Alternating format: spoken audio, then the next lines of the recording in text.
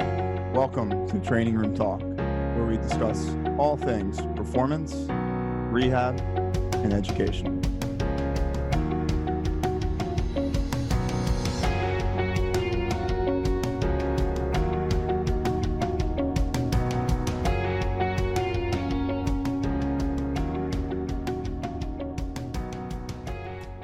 Hello everyone, welcome back to Training Room Talk. I'm Dr. John Herding. I'm here with Rob Rabina. How we doing?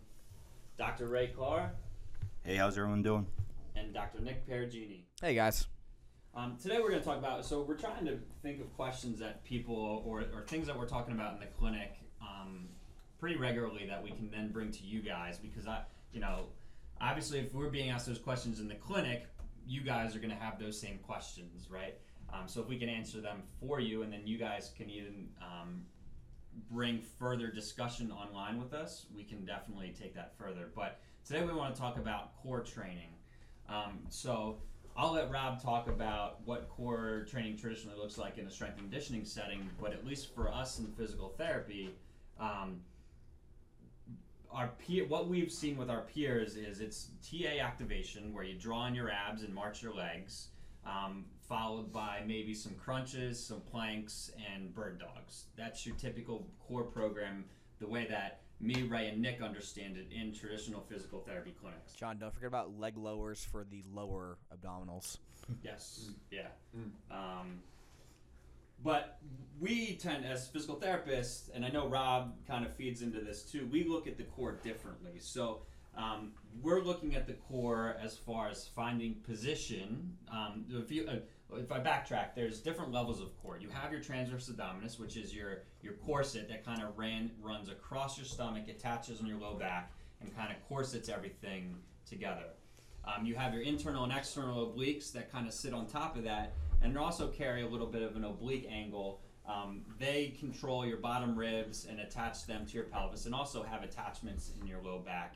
And then you have your rectus abdominis, your six-pack abs, which everybody thinks about as core training, which are connecting your sternum to your pubic symphysis down your pelvis. And they're looking at those groups of muscles, though. Most of them are tonic stabilizers of position, and your rectus is really this phasic prime mover that's not doing a ton of stabilizing, but it's doing a lot to flex your spine forward and control extension of your torso. So when we're looking at, as therapists in our clinic, we look at building position, so the internal external obliques, your transverse abdominis are in a good position to stabilize, and then build pressure from the inside out, because to us pressure is stability versus relying on active muscles to kind of stabilize for you. Rob, do you have any thoughts from a strength and conditioning perspective? Yeah, I think the word core is thrown around a lot in strength and conditioning. I don't know if there's a true understanding or definition of what exactly it is. So that's where I'm at right now, is if there's no real true definition of what it is, what groups of muscles or what one singular muscle it is, what area of the body are we talking about. If you ask 4 different strength coaches, you'll get 4 different answers. So I think that's a first initial problem with training, the core or the trunk. I'm going to probably use those words interchangeably today. So I think that's my first problem with it, is like, if we don't even know what it is, how can we possibly train it or improve it or improve its function or strengthen it? So I think first it's identifying, John spoke a little bit about what his and what I agree with is our thoughts on what the core is and how it's trained. You're not going to find it in an anatomy textbook. This isn't a muscle. So I think first identifying what it is so we can properly train it is first and foremost. But secondly, it's then kind of educating our athletes and clients on how we think the core functions and what it is and how we train it. Because I get it all the time in initial eval. Hey Rob, I need to strengthen my core. Well, that word to me is just insane. When you say strengthen, I'm thinking 1 repetition, 2 repetitions, maximal loading. And when I hear the word core, I have my definition of what the core is. But again, that's just my anecdotal experiences and knowledge on what the core and the trunk is and how it functions. So I have to interpret that from a client or an athlete and explain to them, hey, this is what this core does, this is how it functions, this is how it helps you with your sports. So again, if there is no true definition, it also comes back to testing. What kind of testing can we do to test someone's core or trunk position, stability, mobility, whatever it might be. So I think that's where I'm at right now, is how can we test the core? There are a couple tests out there. I know the FMS has a trunk stability push-up, rotary stability tests, which are widely used, which is, I utilize them. I think Stu McGill has some sort of like plank testing procedures. You guys familiar with that? So I think there are some tests out there that go into testing someone's core strength and stability. So I think that's first and foremost, is identifying do they even need a quote unquote core training program. We get texts a lot, hey, I want to just strengthen my core, not my legs or my upper body. Well, that's probably not a good thing. So I think those are some of my initial thoughts, but as far as what that actually breaks down to and what exercises are we doing, there's a lot of things that you can do. It depends on your initial goals. I think that's another thing that I'm also looking at is, hey, do you want six-pack abs, or do you want a functioning core trunk area? I think that's another thing you have to ask yourself, like, what are your goals? Why are you here training? And then that'll dictate what exercises you're programming, So if we're talking about, stability-based exercises, which is predominantly what I'm utilizing to train the core, teaching athletes to brace and control their spine before we get into any dynamic movements of the trunk of the core. You have to learn to brace and stabilize first, and how we utilize those are more supine strategies first, dead bugs, progressing to more prone variations, plank variations, and progressing to more maybe tall kneeling or half kneeling variations, Palloff variations, chops lifts. These are all great trunk stabilizing exercises that I utilize in a lot of athletes' programs. But what if they can already do those things? What are we doing next to improve their core? Do we load it up? Do we continue to load? And as a strength coach, everyone is focusing on strengthening that area. And to me, that's not the right approach. Most abdominals and trunk stabilizers, if you can do that pretty well, then that's great. Then you have to focus on other things, which is actually maybe controlling your trunk when you're in a rotational side, or you're learning to rotate and still stabilize. If you do play a rotational sport, that would be something I would progress to. And that ends up being a lot of elite athletes. A lot of elite athletes can do traditional core stability exercises. They've been doing them for years. So you have to learn to continually to challenge those athletes and get them better. So I don't know what your guys' thoughts are on all that, but kind of went on a little rant. But That's good. You made some good points. Stability is position and task specific, right? So you could take one of these elite athletes and put them in what might even seem like a low-level position, right, Rob? And you could crush them just because you're putting them in a position that they're not stable in because they've never trained there before. Right.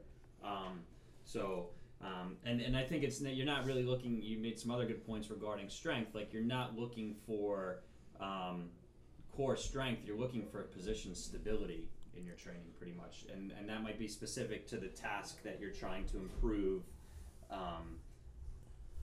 through the workout or performance process, right?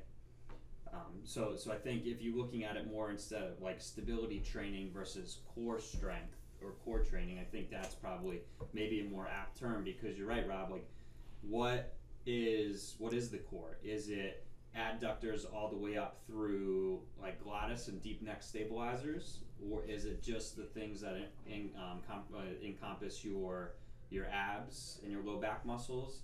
Everybody has a different definition of core. So if we can't agree on the definition, why don't we just call it stability training and get people stable and strong in certain positions depending on what their goals are? Yeah, stability as in your ability to achieve a certain position and then resist a perturbation or resist an external force.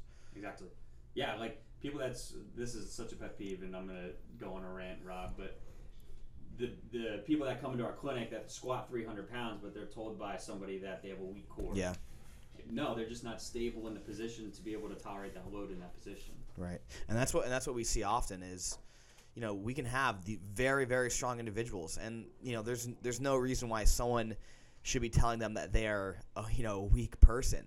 And kind of, I think, to summarize kind of what you're saying and what Rob's saying is, it's not, at the end of the day, it's usually not about strength. It's about, this subtle, specific control of our upper body being linked to our lower body through, traditional core musculature. And it's our ability to either, position ourselves over and to maintain a certain amount of, stiffness or position while we move through a full body, compound exercise. So I think traditionally, when I think the general public hears core, we're thinking about sit-ups, we're thinking about crunches, we're thinking about movement. But realistically, from a athletic base or performance base and even rehab based, what we're doing is we're just teaching people how to organize their proximal segments, their rib cage and their pelvis, while moving through a range of motion. Yeah, I agree with everything you guys have said so far. Trunk, core, they're pretty much synonymous to me. And I think it comes down to specificity with the core too. I think training it in the positions you're going to be in or performing in is kind of the way to go from a strength and conditioning standpoint, in my opinion. I agree with John too. I huge pet peeve of mine. Someone comes in, power lifter, and they're told they have a weak core. A lot of times, you get these people in the right position. Maybe go over, how to brace and engage, and then transfer that to some dynamic, more specific activity, and you're on your way. So what are your guys' thoughts? Is the core more to control movement or to produce movement? Both. Are you guys working core's ability to, stop someone from moving before you move them into, core moving, you guys get what I'm saying? No, right? I hear you saying. Are you trying to stop movement with the core before you progress them into moving their body with the core, or are you doing it all blending together? How are you working this into your program? Rob, I think this is time for your progression here. So I think this is where we talked to Aaron. I've shared this before, but I think learning to first stabilize your core and your trunk is important. You have to learn to brace. You have to learn to control yourself. You have to learn to decelerate. You have to learn to just control yourself in space, learn to prevent movement first. Rob, and you say, and sometimes we throw out these words like stabilize, and so in your perspective, how are you defining stability? Controlling yourself. Got it. Versus external Position. loads. So that can be anything, any external load, gravity, cables, dumbbells.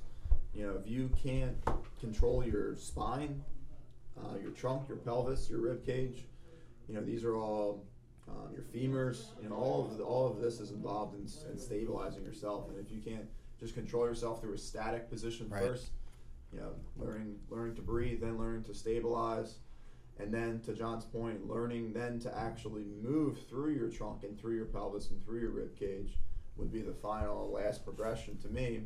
Because once you've shown you can brace and stabilize through various positions and with your arms overhead, with your feet out wide, within a half kneel and a tall kneel, all these great positions that we do traditional core exercises in, supine, you have to learn to actually move through your trunk and through your core and through your rib cage to be able to produce high amounts of force to do whatever activity or sport you're doing, whether it's just simply running, throwing a baseball, throwing a med ball, shooting a basketball. You have to be able to move through that and portray range of motion. So I think that quickly sums up just stabilize first, control yourself, and then learn to move and rotate. So you're setting a foundation to control movement Right. before you're moving off of that foundation. Correct. And it turns out, once we set that foundation, we may even have increased range of motion once that foundation is set. Yeah, and I think I get this. This is probably the biggest question I get is hey, how come we don't do a lot of sit-ups or traditional crunches or Russian twists and all these would be kind of traditional core exercises, and it's not that these are bad exercises. I just don't feel that they do a necessary job from an athletic standpoint. Again, I'm seeing a lot of athletes, so I'm not seeing people that are here to get six packs. Quick side note: 6 packs are made in the kitchen, not in the gym. So, but Stay tuned for the movement snack. Yeah. Rob Rubino. Not the crunches and 6 inches and all these traditional kind of lumbar flexion, thoracic flexion based rotational movements through the trunk are bad. Again, you have to understand the person's goals and why they're in the gym, and understand. Again, we've talked a lot today about the function of the trunk, of the pelvis, of the rib cage, of the core. What does it actually do for human movement? So, and if those exercises don't fit your goals of what the function is, then you're not going to do them. I know there might be some research there's some good articles on, I know Brad Schoenfield wrote a real good article back in the day on to crunch versus not to crunch, I think it was called. Real good article. It kind of delves into some of the research of, crunches and sit-ups and lumbar flexion-based exercises. And you hear stories all the time that, I do sit-ups my whole life and I've never had a back problem. I'm not sure what you guys' thoughts are on, sit-ups from an injury standpoint, but, from a training standpoint, from an athlete development standpoint. If an athlete wants to do them and they don't have any previous injuries in doing them, doing a few sets here and there isn't going to kill their back. Having said that, I don't utilize those types of exercises for my athletic population. Hey, if I had a guy come to me and was like, Rob, I'm going to be on the beach in about 10 weeks. I won 6-pack abs. Guess what I'm going to do? Give him some abs. I'm going to give him some abs. Yes, this is the article. Thanks, John. It's with Brett Contreras, Brad Schoenfield, to crunch or not to crunch, an evidence-based examination of spinal flexion exercises. There are potential risks in their application of program design. Real good read. Definitely recommend you guys check it out. It kind of just delves into both sides of flexion-based exercises versus non-flexion-based exercises. Yeah. It's in the Strength Conditioning Journal. Again, these are two guys that actually train people and have an understanding, and also have a good understanding of science and research. Yeah. So I remember that article off the top of my head. It's a good one. Yeah, I think, and even I know some of the latest research on like measuring lumbar flexion in the deadlift and the kettlebell swing. Traditionally coaches are, taught to prevent lumbar flexion in a lot of these exercises. And I guess what some of this latest research is showing in like a biomechanics lab is that as soon as you start a hinge, you are inherently going into some lumbar flexion. So it's not necessarily like the initial lumbar flexion that we need to be worried about, but we just need to understand that, we can train ourselves progressively into lumbar flexion, but it should be something that we're keeping an eye on, especially when we're, coaching for performance, coaching for athleticism, and teaching someone, again, not necessarily to strengthen the core, but to help stabilize and teach position. And that may be more of coaching motor control and motor learning. I think you're onto something, Nick, and that's a bigger discussion, but it's really, there are no bad movements. There are no movements that are inherently going to lead to injury in any program. It's just, can you stabilize and be strong in certain positions? Right, and that's why I really like this conversation today, is because when it comes down to training, you have to stand for something, and there's got to be a framework, and there's got to be some set of standards that you're having your athletes meet and reach, so hopefully I really enjoy Rob's framework there of being able to breathe and stabilize, and then being able to rotate, separate, and all the above. Because if not, it's, again, each person is N equals 1, but that doesn't mean we shouldn't be following some kind of framework when we're teaching people about how to train the core. Yeah. And I think some of the exercises that do get a bad rap, you have to understand what people's training goals are. There's certain programs, weight loss type programs, that you go in, you're in and out in 30 minutes, and the goal is to just crush you and burn as many calories as you can. And there's exercises that they may use at high intensity with low load that might not be used in a strength and conditioning setting that's not so focused on calorie burn, but more focused on athletic development. So there's no bad exercise, but it's what are the goals of the program and how can we best prevent injury in whatever program it is. Excellent, guys. So those are some of our quick thoughts on core and core training. Leave any questions that you may have in some of the comments sections, and we can delve further into them if you like. As always, please share with friends and family. We want to keep getting the good word out. So until next time, guys, thanks for listening to